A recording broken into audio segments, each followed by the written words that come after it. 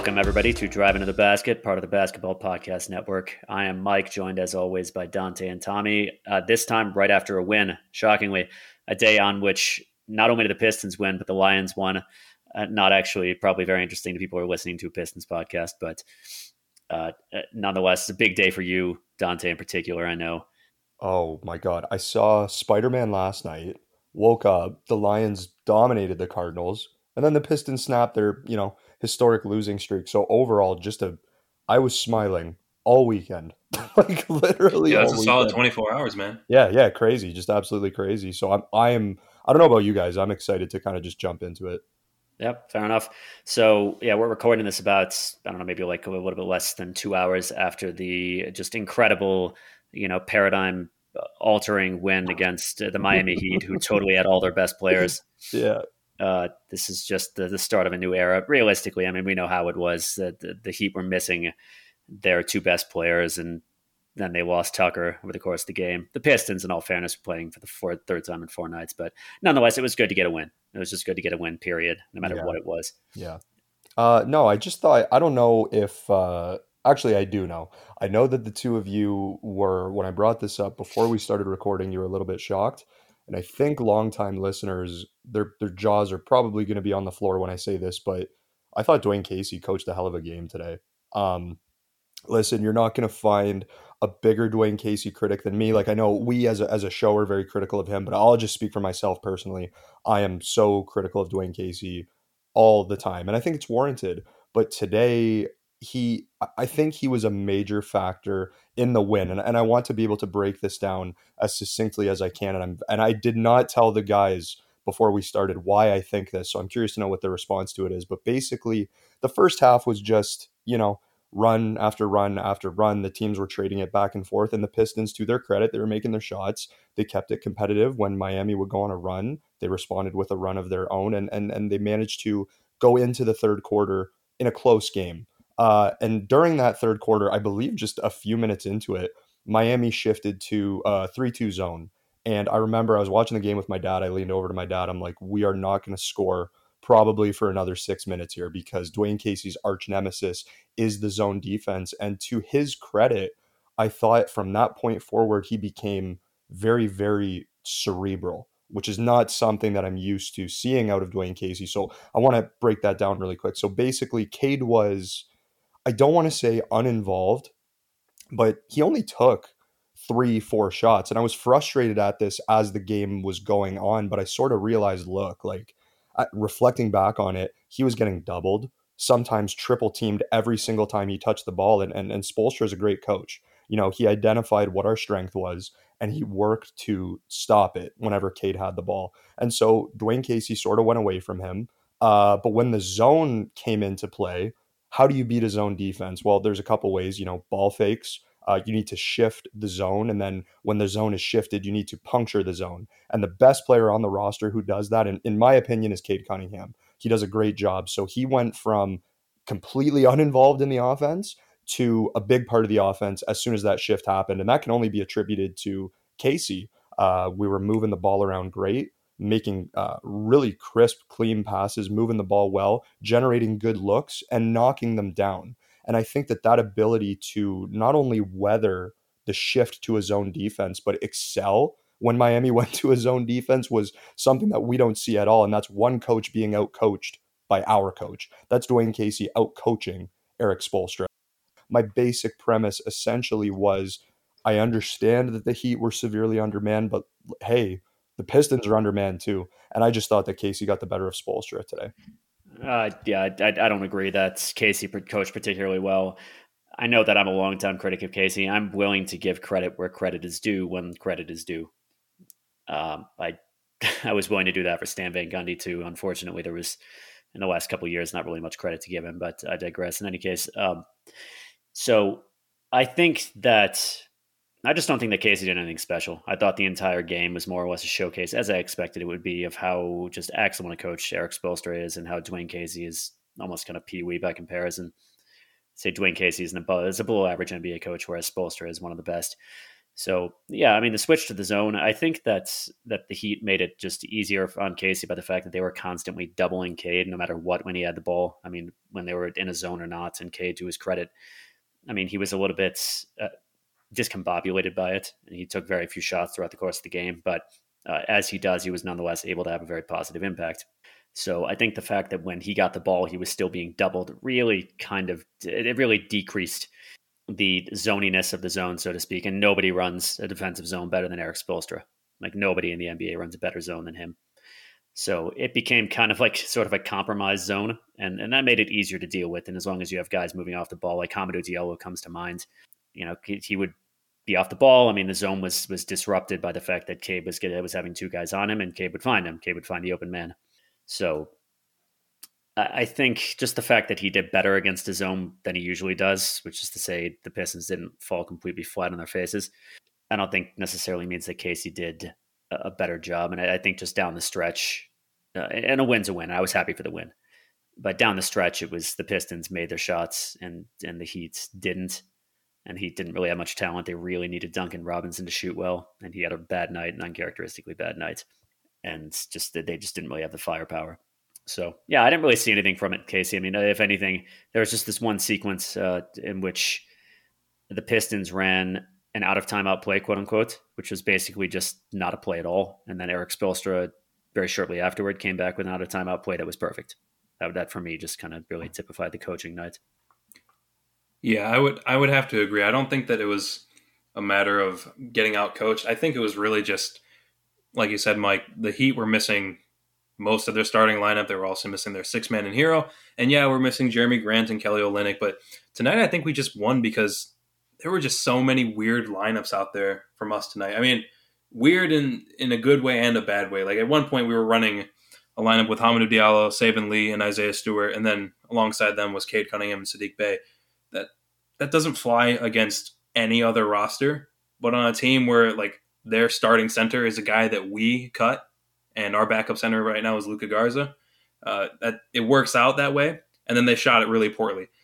I think we had probably upwards of 50, 60 points in the paint tonight. They just could not defend us. We were rebounding the ball far better than they could. We were more used to team rebounding.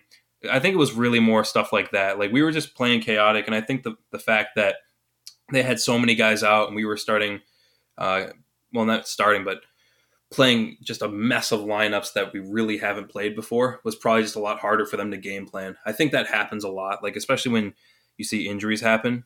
I actually think I read a quote about this earlier. I want to say from Austin Rivers.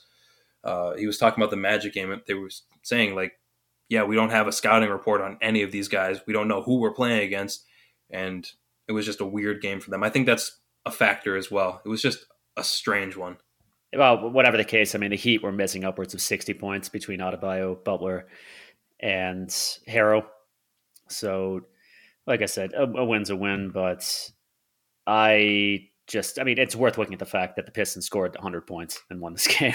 Yeah, but I mean, but it's yeah. also worth looking at too, though. You have to consider it's like, okay, I totally agree with you guys. Cade was discombobulated by the defense that was being thrown at him. It was extremely aggressive. So it's like, okay, Cade is discombobulated. Let's bring in some more ball handlers. Let's go away from Cade. Shift to the 3-2 zone. Now we go back to Cade because Cade's skill set is the one that is best able to break down a zone. I didn't see it. That's, I didn't see it. See, I don't know. I saw it a bit differently. You fake the skip pass, you do a jab step, couple crossovers. There are ways to shift a zone defense that Cade can employ. He can employ these tactics in a way that other players can't. So I thought the shifting from who the focal point of the offense was based on what the defense was doing was a very clear marker that there was some schematics going on. I'm not saying Casey should be up for his second Coach of the Year award. I get you.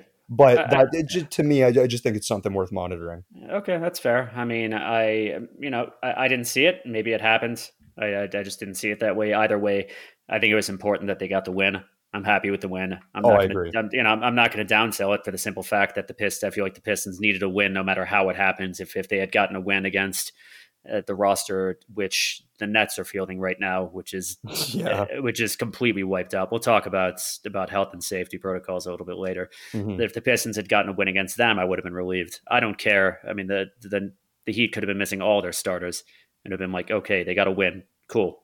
That's all that matters. I'm happy with that. Totally. Yeah, I totally agree with that. They needed this bad because I just can't imagine, and I don't think you guys would imagine either, that a franchise record in consecutive losses was the intended design of what was going on No. here. So it's really nice to No, avoid that. definitely not. Yeah. I do think that this is going to be the start of a pretty ugly trend where, especially now that Jerami Grant is out, teams are going to just start throwing everything they've got at Cade and making other guys beat them. You held Cade to 4 field goals tonight. He looked uncomfortable out there, which isn't a knock against him. Like it was, it was a rewind of his days at Oklahoma State, except it's the Miami Heat. Yeah. Like, Yeah. he had a real rough time getting his shot off and getting anything going. Really, Well, I think that's going to be a theme. And then he was in foul trouble, of course. yeah, I mean, you have a couple things you can look at in the starting lineup, for example, and two of them, of course, Frank Jackson is one of those. Now, Frank Jackson has really come alive over the last month or so. Has definitely been a spark plug off the bench. He's a guy who can get his three in motion, who can attack the basket well off the ball. Pistons don't really have a lot of either of those. The only guy who really qualifies as able to attack the basket well off the ball is Hamadou. But whatever the case, I'd say if you want to make things easier on Cade in situations like that, you pull Killian out of the starting lineup and put Frank Jackson in there. I don't think Casey will do that because Frank is just such a huge part of his bench. But the fact that the Pistons have who they have in the starting lineup, it really doesn't make things easy on him at all because he has what in the way of good off-ball movers in the starting lineup right now. Diallo can do it. He's not really using that capacity as much as he should be. You have zero motion three-point shooters. You only have like two shooters next to Cade at all. And because I really don't, well, that's if you count Killian as a shooter, and I don't, not really. So, yeah, I mean, there are ways you can make things easier on him. But I just want to talk about Frank Jackson a little bit. It's just not only that he's been playing well, but just an importance of a player like that, a player who is going to you want to have as many ways to unhinge his defense as you possibly can, just period. And guys who can move explosively off the ball and shoot around screens, the defense knows that they can do that. They have to account for them. That's an additional thing for them that they have to account for. It's not just an additional option. Versus you can say like Killian Hayes, who is not an off-ball threat really at all. Teams just don't care. So yeah, Frank has been good, but it's also just a critique in the starting lineup that there's so little there for Cade to work with as far as dynamism goes. Yeah, while we're on that subject, I guess this kind of ties into another thing that we wanted to talk about. Have you noticed? Well, I'll say this first. We were kind of discussing privately, like, why is Killian Hayes starting alongside Cade? And it's something that Dante had predicted earlier on in the year, actually before the season. It was that they really want those two to work. And just a couple games ago, they've kind of made this shift where it used to be that they would play together and they would get pulled together because it was like they were really trying to force that, see what that chemistry is. And just a couple games ago, they started pulling Cade out early, and now they're kind of staggering their minutes a bit. I think we're going to see an effective change maybe fairly soon. And I hope that it's Frank Jackson in the starting lineup in place for Killian. And I hope that they're looking to see if Killian wants to run things off the bench. I don't think he'd do very well there, but I would rather have Frank Jackson starting next to Cade. Just give Cade more options because Killian, I know in the last episode or 2 episodes ago, I said that Killian's a net zero right now, parked in the corner because, you still want to assign somebody to him. But I think I was wrong there. I think he's actually a negative because he's really just invisible out there right now. And a guy like Frank Jackson, who's working hard, moving hard off ball, and shooting it a lot better, frankly, he's just more valuable. I think Frank is up to, I had this a second ago. Frank Jackson's up to 33% on threes for the season. Yeah, but he's hot in lately. the past month. Yeah, He's coming alive. Yeah, that shift that you're talking about, Tommy, not only is it absolutely 100% accurate, that is in fact what's happening. I think it's reflective of what's happening with Cade. And I know tonight he only had 4 points, so let's dismiss tonight's performance. Even though he had 11 assists, I still thought he was decent enough. But Cade is becoming, at least in my opinion, I think he's become a star player or on his way to being a star player a lot sooner than many people predicted that he would be. Us included. I think we thought he would take quite a bit more time to get going, but he just is really, really something else. And I think now, when you realize the caliber of player that you have on your hands, right, especially in the absence of Jerami Grant, where now Cade is absolutely 100% the guy, you need to start shifting some things to make sure that he is put in the best position to succeed. So you're absolutely right, Tommy. I did predict that Killian and Cade would be a thing that the organization would push nonstop because they really want it to work. But we've got plenty of a sample size now where we can kind of tell, okay, Cade is in a completely different, he's a different animal than Killian is. And him and Killian sharing the floor is not really synergetic at all. They don't complement each other's skill set particularly well. And that's because Killian's only real useful traits are on display when he's on the ball. And of course, you don't really want Cade playing off the ball. You want him playing on the ball because that's where his skill set shines. So, because it's apparent now the caliber of player that Cade is and the caliber of player that he can become, it's time to stop playing games. Really, it is. And if that means Frank Jackson in the starting lineup in place of Killian Hayes, if that means Hamidou Diallo or some combination of some other Diallo's player, already there. yeah, or Diallo's already there. But I mean, even at full strength, quote unquote, right? It's just not working with Killian. He's just not getting it done. And he's holding Cade back. And right now, with as well as Cade is playing, you want to let him blossom. You don't want to stifle him. And if that means benching Killian, that means benching Killian. Yeah, I would say the only reason really that Killian is in the starting lineup right now, it has nothing to do with his aptitude or with his fit with Cade. It has to do with, like you said, Dante, and this has come out, one of the beat writers said it. Basically, the Pistons are committed to trying to make that pairing work. It has nothing to do, as far as I can tell, or at least in my opinion, it has nothing to do with anything beyond that. We drafted Killian 7th overall last year, and then we drafted Cade, and we want to try to make them work together. And the fact is that Killian has been terrible. I mean, he has been absolutely terrible.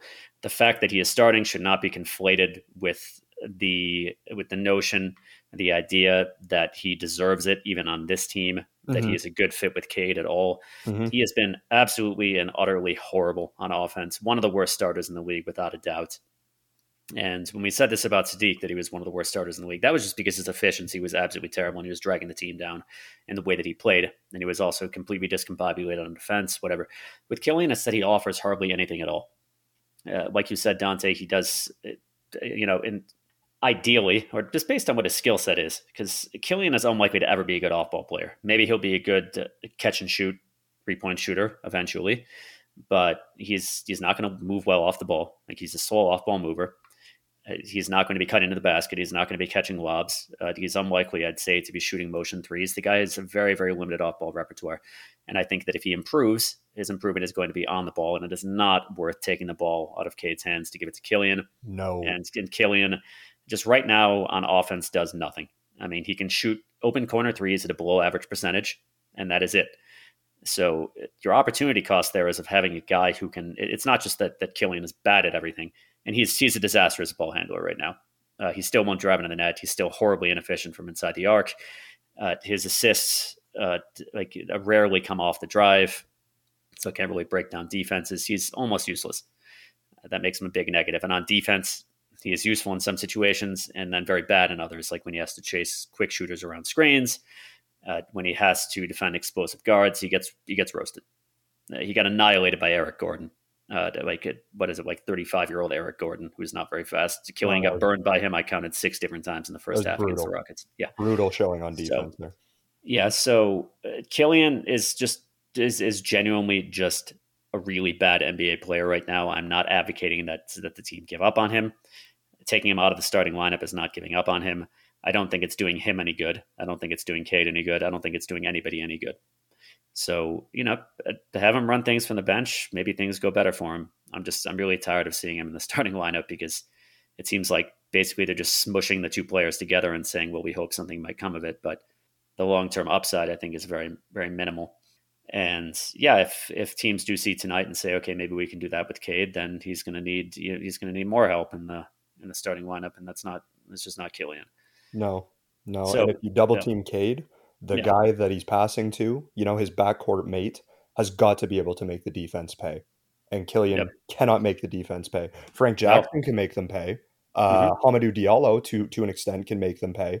Anybody who can do something one-on-one, break down their man, hit an open three, drive to the net, all of that would be better than what Killian offers right now. All of it. Unfortunately, that's just not the case. Yeah, Killian. I know. I'm just repeating myself. He just offers so little on offense, like to a destructive degree. So yeah, that's an issue. But I mean, if we don't have anything else we want to say about Killian, another guy in the starting lineup who has really picked up the slack and really just improved since Jerami Grant left due to injury. Not left, but ever since he had his, he left the lineup, whatever. You all know what I mean. Is Saddiq Bey, who's really come alive and has really been playing differently, and I think that's definitely a topic for discussion. And so I'm curious how you guys, the shift you guys have seen in the way in which he's playing. And Tommy, you haven't talked in a while. Why don't you tell us? I, honestly, I was going to let Dante go first because he's the Saddiq Bey guy, but I would honestly just have to say I haven't noticed a huge difference in his play style. Maybe that he's cut out some of the rougher attempts around the basket, but he's still going in. He's posting up guys. He's still taking those mid-range turnarounds, maybe fewer. But the only significant difference that I see is that he's not hesitating as much. I don't know what it is. It seems like he's more confident in his play right now, and he seems to believe like more in himself. I don't know if it has anything to do with the fact that Jerami Grant is out. Maybe he's just not worried about losing his rotation spot anymore, or maybe not losing his starting role anymore. But that's really the only difference that I see. Like, he's still taking the same shots to me. They're just going in more. I don't know what the big difference is. I'll tell you the big difference. Who's better, Hoodie Mello or Headband Saddiq? Who's better, honestly? Because nobody cared who Saddiq was until he put on the headband. But And you can't wear a after hood. You can't wear a hoodie on the court. No, I mean, in the Olympics, training on that's beside the point. Basically, the way that I view Sadiq's reinvigoration here has to do with the fact that, and this is something, I'll toot our horns a little bit because this is something that we've been preaching on the show for a while now. His next evolution as a player was always going to be an enhanced version of what he was doing his rookie year, not a reinvention of who he is, not a transformation into someone else entirely. So I thought this experiment, we'll call it, what they've been doing with Saddiq creating his own offense, they've sort of been trying to turn him into like a Tatum light type of guy, and he just does not have the physical or the practical tools to be that kind of player, to fill that archetype, to step into that role and be effective. We've seen what it looks like when he's thrust into that spot, and the results are disastrous. Like Mike referenced, he was on both ends of the floor the worst starter in the league, pretty much, when he was forced to play outside of those very specific confines of what made him such an effective player in his rookie year. But now, Tommy, you make a good point. It's like, yeah, it doesn't look like he's playing differently, but when you really stop to examine the contrast between what he's been doing for the most of the season and what he's done the past few games, is that there's not a lot of wasted movement. He's very decisive. He's decisive and he's not indecisive. Those two things they sound like I'm saying the same thing, but it's just the encapsulation of what's made him so good these past few games can basically be boiled down to he's doing what he did his rookie year, while adding a few things such as, attacking closeouts when it benefits him, hitting shots when he's open or when he even has just a little bit of space. He's doing the things that he did well his rookie year, but just a little bit better. And that leap, because it really is a leap, because he was so good his rookie year that marginal improvements are a leap. He's doing them to a degree that makes him effective. I think he's averaging, like he might be up for player of the week. It's like, I don't know, 24 points per game this month or something like that. Like he's been awesome. He's been awesome. So I just think that that's what it boils down to. He's not trying to be someone else. He's trying to be a better version of what he was last year. So the differences I would say I've seen, yeah, you've cut out the attacks from the perimeter on in unless he has mismatches. That's a big deal because what they were basically doing was just handing him the ball. This is the practical way that they were going about things is just, okay, Saddiq, just take the ball and try to beat your matchup off the dribble. And it's very, very, very difficult to do that. Very few players can actually do that effectively, and Saddiq is disadvantaged in that, athletically speaking. It was almost kind of like he was just a really, really bad version of Giannis who couldn't score and wouldn't pass. So what I've seen from the last 3 games, he's not doing that nearly as much. He'll only do it against mismatches. He's initiating a lot of his movement from within the arc. He is getting a lot done by catching the ball when he's already moving. He seems to be playing more within himself. and also just on the perimeter, he's moving. He's not just waiting to catch the ball and do an ISO. He's moving. He's just playing in a way that just seems a lot more suited to him, aside from the post ups, which I think are still pretty bad, because the defense knows what he's going to do, and they just go in to block him the second he turns around. But beyond that, it just seems like he's playing more within himself, and he's having more success, and that just engenders confidence in him. I think he was being used in a criminally stupid manner for those first 20 whatever games. So yeah, I've been impressed. And do I think he's going to be a 20-plus point per game scorer in the NBA? No, I'd still say I don't think he will be, but I think it's just a matter of playing more to his strengths than his weaknesses. And the goodness gracious did the coaching staff have him playing to all of his weaknesses, for that up until the last few games. Yeah, we need. I've been happy about it. Yeah, we need to know whose idea it was to toss the headband on him. We got to know. They deserve so much credit. They really, really do. If that was Saddiq just deciding to go with a different look, good on him. Because I don't know about you guys, but as soon as he came out wearing that bright white headband, I was like, he's gonna pop off tonight. I know, and he has. To his credit, sometimes it's the little changes that can make all the difference in your mentality, your confidence. And Mike, I like how you touched on the fact that as he's being used in a more appropriate manner, he's finding more success, which creates a positive feedback loop with his confidence, right? Because the more confident he is, the easier it is for him to knock down his shots. So it's a positive feedback loop, like I said. And as these things sort of just work in cohesion, we're looking at Saddiq actually improving rather than regressing, which only spells really good things for this team moving forward.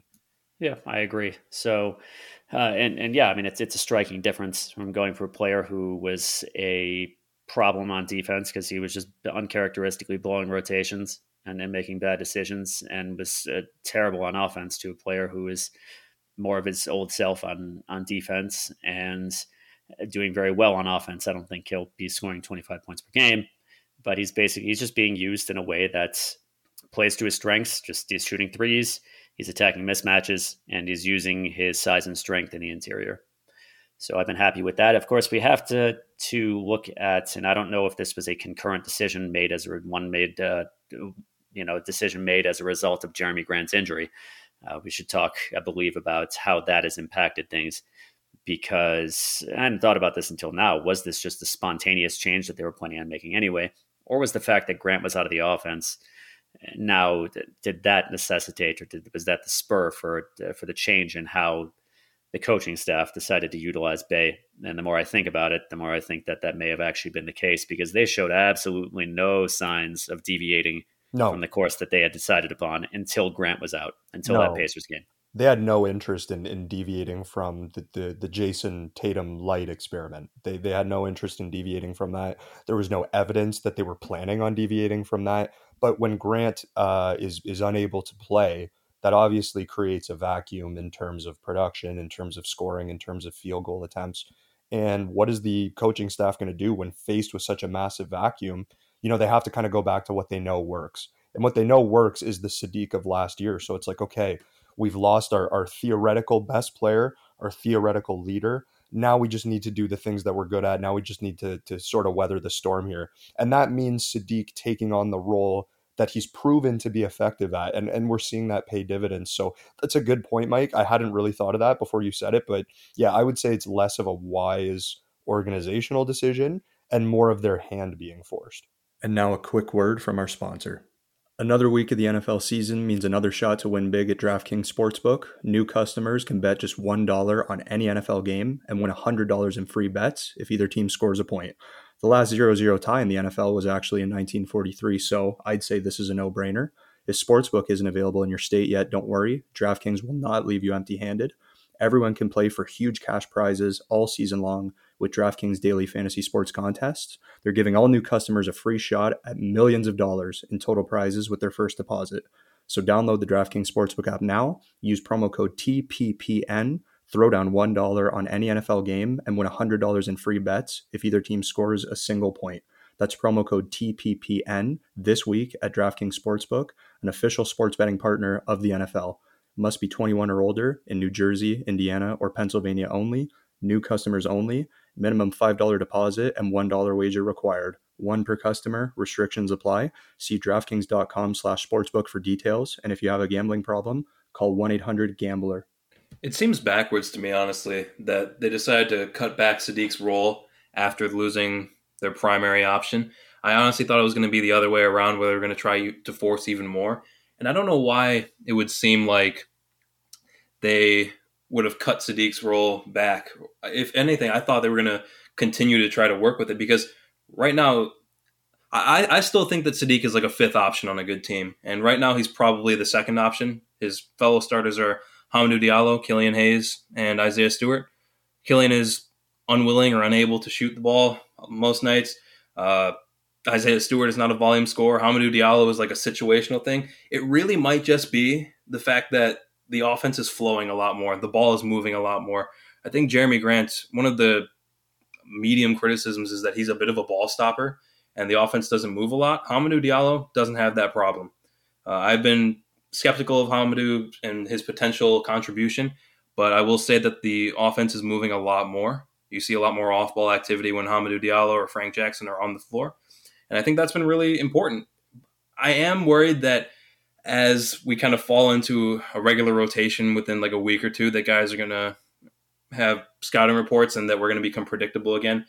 There's this thing that happens. Like I think back to when the Pistons started 14-6, they were running a new type of offense. And once teams figured it out, Stan Van Gundy continued to run it and he didn't really make any adjustments, but that's kind of a Dwayne Casey calling card as well. I think there will be troubles once teams start to figure this out. And it's not always going to be a night like tonight where, one, the offense is missing most of their starters, and two, our guys shoot the ball fairly well. Hamidou Diallo was like 7 of 10. I think Saddiq Bey was 7 of 13 on field goals and then 10 free throw attempts. Like, it's not always going to be like that. Oh, totally. So it's encouraging for tonight, but it's definitely a worry for me. Yeah. Now why I think that changed, that definitely logic would dictate, we're going to try to have Saddiq do more. I think that with Grant around, it's, they felt like they could stay competitive in games while having Saddiq do things he wasn't good at. I think that's a possible explanation. Yeah. Now, I absolutely agree that things are flowing a lot better in the offense without Grant. This is, I'm almost 100% sure, just a Dwayne Casey issue when it comes to Jerami Grant. When he has his go-to veteran, especially a guy who likes to ISO, that guy gets to do whatever he wants, and Casey even leans on him heavily, like as we saw in the Washington game, for example, when the last two plays that Casey quote-unquote called were Jerami Grant ISOs from the left side, and the first two possessions of overtime also were Jerami Grant ISOs from the left side. So DeMar DeRozan was the same way. Casey handled the ball, do whatever you want, and even in crunch time, please just take the ball and score with it. And DeRozan was an elite ISO scorer at that point. So during the regular season, it worked just fine. In the playoffs, when teams were defending more tightly, it was often very bad. So you take that guy off the floor, and Dwayne Casey is forced to work with a bunch of guys who can't. Not that Jerami Grant is a good ISO scorer, but a bunch of guys. You basically just have to run a more flowing offense. So I agree. Teams. I don't think Bey is going to be scoring more than 20 points a game. He's the Pacers ostensibly have a strong interior defense with Turner. I mean, they were missing some guys also, though, and Turner got into foul trouble. The Rockets, of course, are not a good defensive team, and the Heat were missing Butler and Adebayo, who may be like a perennial defensive player of the year contender one day, not long in the future. So could it be trouble? Yes. We'll see when the Pistons start playing more difficult teams. I know they play the Knicks next. The Knicks are missing a lot of guys because of health and safety. We'll see, but I know that the rumors have come out that the Pistons are not really looking to trade Grant. The real source was Jake Fisher, guy from Bleacher Report. I think the distinction needs to be made between Jake Fisher and guys like Adrian Wojnarowski and Shams Charania, who report news. Like, legitimately, they report news. You hear it, and you can be very confident that it's actually true and it's going to happen. Jake Fisher has some sources. He also is, from how I've been able to see it, very, very willing to traffic in rumors. Like, a lot of his free agency predictions did not come true, for example. I believe he was the source, correct me if I'm wrong, of the number one pick for Gilgeous-Alexander, and number 6. Never corroborated by anybody. And, you had Zach Lowe, who is fairly good authority in the NBA, saying he thinks it's nonsense, but nobody corroborated it. So is it true? I'd say probably. And toward that end, we're going to spend a while talking about potential Jerami Grant trade scenarios. Yeah, I'm wondering first before we jump into the scenarios, do we maybe want to touch on why we think the organization has sort of shifted to trade Grant mode? Like, do we want to touch on Yeah, what sure. that entails? I'd love to know your guys' take on it. Yeah, Tommy, what do you think? Yeah, so just going back to whether Jake Fisher has any sources here, I the way that it's phrased in the news, and because he's not the only one talking about this. You mentioned Zach Lowe. Zach Lowe has mentioned that at this deadline, Jerami Grant is the big name. He's the big target. Yeah, Nobody is saying that the Pistons are looking to trade Jerami Grant, Oh, but Jake what Fisher they're has said saying is that. that I believe he right, but said like that. Yeah. the way I've seen it everywhere is that like everybody is calling about Jerami Grant, and they're like it's like they're calling every week or everybody's looking into it, and I feel like that wouldn't be the case if the Pistons were just like, nope, we're not really looking to trade him. But the Pistons no. are also like linked to a lot of rumors. I think that Troy Weaver just does his due diligence, so I don't know how real it is, but I wouldn't be surprised at this point, just because I don't think that the team intended to be this bad, and maybe it is, acceptable at this point for Jerami Grant because he came to the Pistons for a bigger role and to presumably, get that respect. Like he was a fourth option in Denver, Get that and next now I think contract, too. yeah, exactly. He's definitely earned himself a lot of money just off of this stint, Oh yeah. and he's got that benefit. So now wherever he goes and when he looks to sign his next contract, teams are going to be looking at him differently. They're going to consider what he can bring differently. So he's got that benefit, and even if we were to trade him, I don't think it would reflect poorly on us anymore. Like that was one of the things I was very hung up on. It was like, no, you can't trade him because he was like our first big free agent in like a long time. He chose to come here, but now I feel like it wouldn't be viewed so poorly.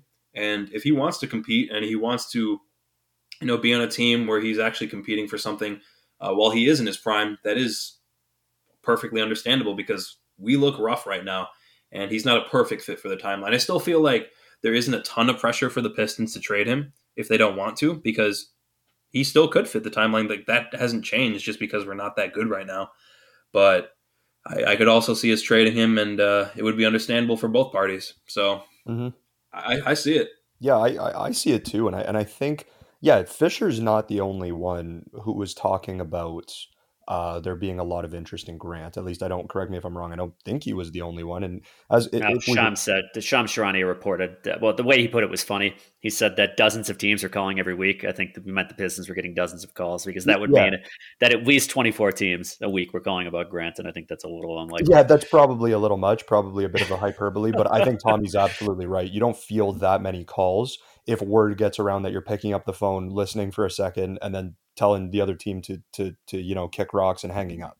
Obviously, the Pistons are doing some active listening, and like I get it. I get why they might want to trade Grant, and I understand why Grant might want to be traded. I'll pull from what I said about the fit between Cade and Killian a little bit in what I said about Cade, and it's that he's become a star or gotten onto the trajectory of being a star a lot sooner than most in the organization realized, and we didn't even know that we would have the chance to draft him in the first place. And I don't think, as much as I like Grant, as much as I agree with Tommy in that if things worked out optimally, he could be a part of a cohesive part of this timeline moving forward. I just don't think that this iteration of Jeremy, the one that he became last year, mentality wise, can really synergetically coexist with what Cade is now, let alone what Cade is going to become. Like, I just don't think that you can have two the guys on a team. And it's like at this point, why take the ball out of Cade's hands for anybody? Like we're seeing now with Grant out, sure, we're not winning a lot of games, but we weren't winning a lot of games before. And I wouldn't say that these matchups are any more or less competitive than they were with Grant. If anything, we got to win without him, right? So I Eh, think Cade is more than capable of being the dude. I really, really do. And if Grant is like, well, I'm not the guy anymore. Thanks for your time. Screw this. I want to go somewhere where I'm winning. That's perfectly reasonable. And I think Tommy is spot on in that it doesn't reflect poorly on the Pistons anymore. So I think if Grant gives his blessing, I fully expect him to be traded. Now, what that trade is going to entail, we're going to get into that soon, but yeah. I would lean towards youth picks because it doesn't make sense to me to trade a Of course not. yeah, you know what I mean? It doesn't make sense to trade a quote unquote win now guy for another win. It just organizationally and direction wise, it doesn't make a whole lot of sense. So, but we'll get into it. We'll get Yeah. into the trade scenarios. So Tommy, you also brought up in our conversations earlier that you believe Grant didn't think the team would be quite this bad, that maybe there might have been some expectation, not that the Pistons would be a good team, but that they wouldn't be an absolute mess like they have in this season, and that maybe that might speed his departure a little bit. Honestly, playing for a really bad team, who knows if it would last until next season, but could cost him some money too.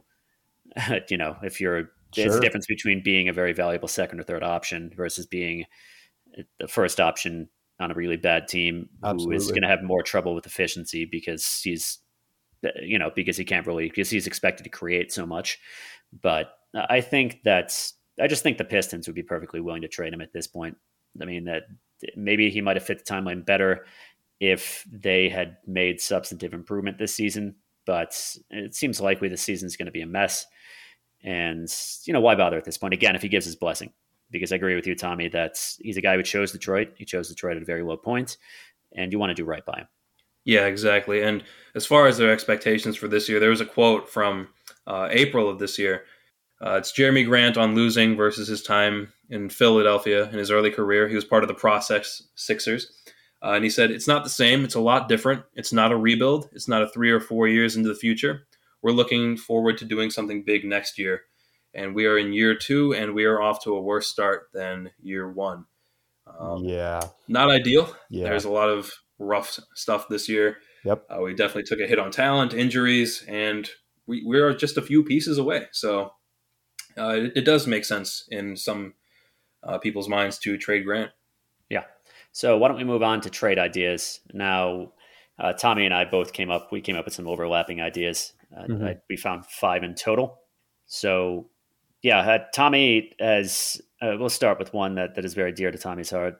Tommy has been a big fan of Anthony Simons for some years. I mean, certainly as far back as we've been doing this podcast together, has been a very big fan of Anthony Simons, even at times when I felt it made no sense because the guy was scoring like 6 points a game on not so great efficiency. Yeah, he's a dedicated fan. Yeah, definitely. So why don't we go ahead with that one? And Tommy, you can write you can speak out your soliloquy on your love for it. Is that right? Soliloquy. Yeah, that's a good one. Yeah, Tommy, I was never good for that and monologue and whatnot. I mean, I'm thinking back to like 11th grade literature class, and honestly, I just couldn't be bothered. So why don't you go ahead? Yeah, Tommy, do some Hamlet. Do some Hamlet for us. Yeah, something is wrong in the state of Portland, state of Washington, state of Oregon, rather more specifically. Yeah, I think Mike's got that covered. But I have been a huge fan of Anthony Simons since the tail end of his rookie year, where the Blazers were in the playoffs and they just decided to rest everybody who wasn't important. And Anthony Simons comes out in game 82 and he drops 37, tail end of his rookie year. I don't think he even went to college. I'm pretty sure he's like one of the last few players to somehow make it in straight from high school because of some weird circumstances. But ever since then, I was just like, wow, this guy is talented, but he is stuck behind Dame Lillard. That's not really stuck. It's Damian Lillard, but also CJ McCollum. And he's functionally like their sixth man right now. But he is a talented player, talented scorer. And I think that the Blazers are hoping that they'll move CJ McCollum and then Simons will come in and play the 2. There are some people who are in that vein. But I think that Simons, and with all these trade ideas, I feel like it's less about the parts and like the pieces of the trade and more about like a target player or a target asset. And for mine, I have wanted Anthony Simons literally since the Blake Griffin days. My idea back then was Whiteside, who was making $20 million for the Blazers that year, and Simons, and then picks for Blake Griffin. This was peak Blake Griffin. That is the most 2018 trade proposal I've ever heard in my life. Yeah, I think they would have. I think Portland probably would have laughed at it. Maybe not at that point, though. They refused to trade. This was when Blake was good, and my criticism of Portland has always been that they just refuse to go all in on Damian Lillard, and there's a ton of pressure on them right now to do something. Yep. So the idea is you send Jerami Grant to Portland, and you take back. Well, let me just go. This is one of my own ideas. And it's this. It's Jerami Grant, Corey Joseph, Luka Garza go to Portland, and you get back Robert Covington, Anthony Simons, and Larry Nance Jr., the money works, and then you don't have to like waive anybody. You get Jerami Grant to Portland. Portland takes it because they replace an underperforming and kind of struggling Robert Covington with a highly sought after and decent player in Jerami Grant. I think he feels like he helps them on the wing. And then Corey Joseph is replacing Anthony Simons as the backup point guard. And then Larry Nance Jr., I mean, he gives some bounce to the Pistons. And then you lose Luka Garza, who, great team guy, but really don't need him right now. I'm really, for me, it's just about getting Anthony Simons. This is one where you don't get any draft capital back, but I just think that Anthony Simons, and I'll talk about him, 6'4", very athletic, gifted scorer, had his stats here a second ago. Yeah, here it is. On the year right now, he is shooting just under 40% from three on 5.6 attempts per game in 23 minutes, and then 44% on field goals. He is a talented scorer, and he was in the dunk contest. I think he won the dunk contest a year or two ago.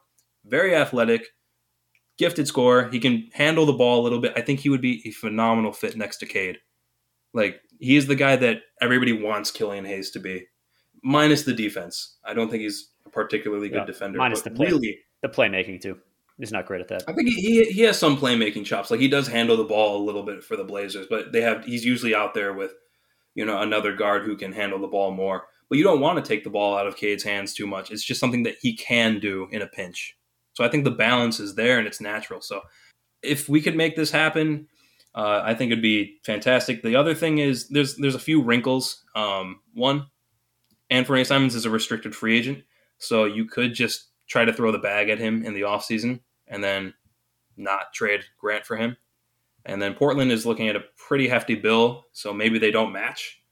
But that's always a risk. Maybe they do match and you don't get him, and then you've got to move Grant for something else. But I think Simons is probably my favorite fit of all the guys that I've seen or thought of, because I just am a huge fan of Anthony Simons. I think once he gets a starting role somewhere in the NBA, he's going to be a very high-value player. So what I would say about your trade idea, I mean, sure, you can avoid waiving people if you get players back, if you send players back, if you send Corey Joseph back, the Corey Joseph has a no trade clause, it should be noted. That's kind of complicated. It is a wrinkle. Yeah, that's a minor wrinkle. He might be willing to go to Portland. Like, clearly his role on the team seems that he has been whatever, I'm tripping over my words tonight, apologies, but it seems it's been substantially reduced. I believe it was said, I wasn't watching the Pacers broadcast, but I believe it has been alleged that he said to somebody on the Pacers broadcast team that he's not likely to play very much because the Pistons are going to be playing probably savingly more or something. I don't know. Whatever the case, the trade I would look at would be, and this is based upon the notion that they would like to keep Nance over Robert Covington.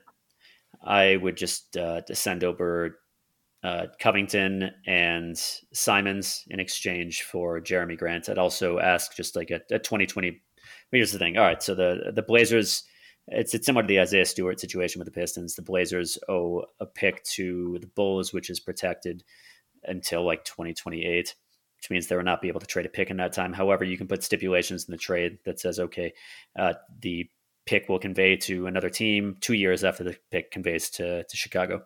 So you could go with that. It would mean that the earliest would be 2024, if you were to make this trade midseason. So you get a lottery protected pick in 2024. Cool.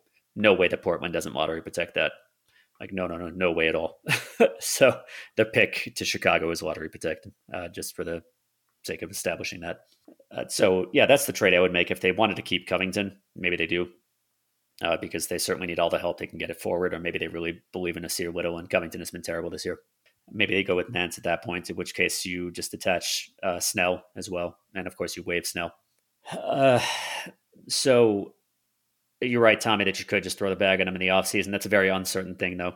You never know if another team's going to outbid you, even if that's Portland, or another team is going to outbid you for Anthony Simons, and you will have to pay him in the offseason if you trade for him. As far as the fit, if he can continue improving, if he can become a better motion three-point shooter, then great. It does kind of kill my dream of just fielding a really big lineup of like Cade, in which Cade is like the shortest player and you have like a 6'7" shooting guard or 6'6" shooting guard.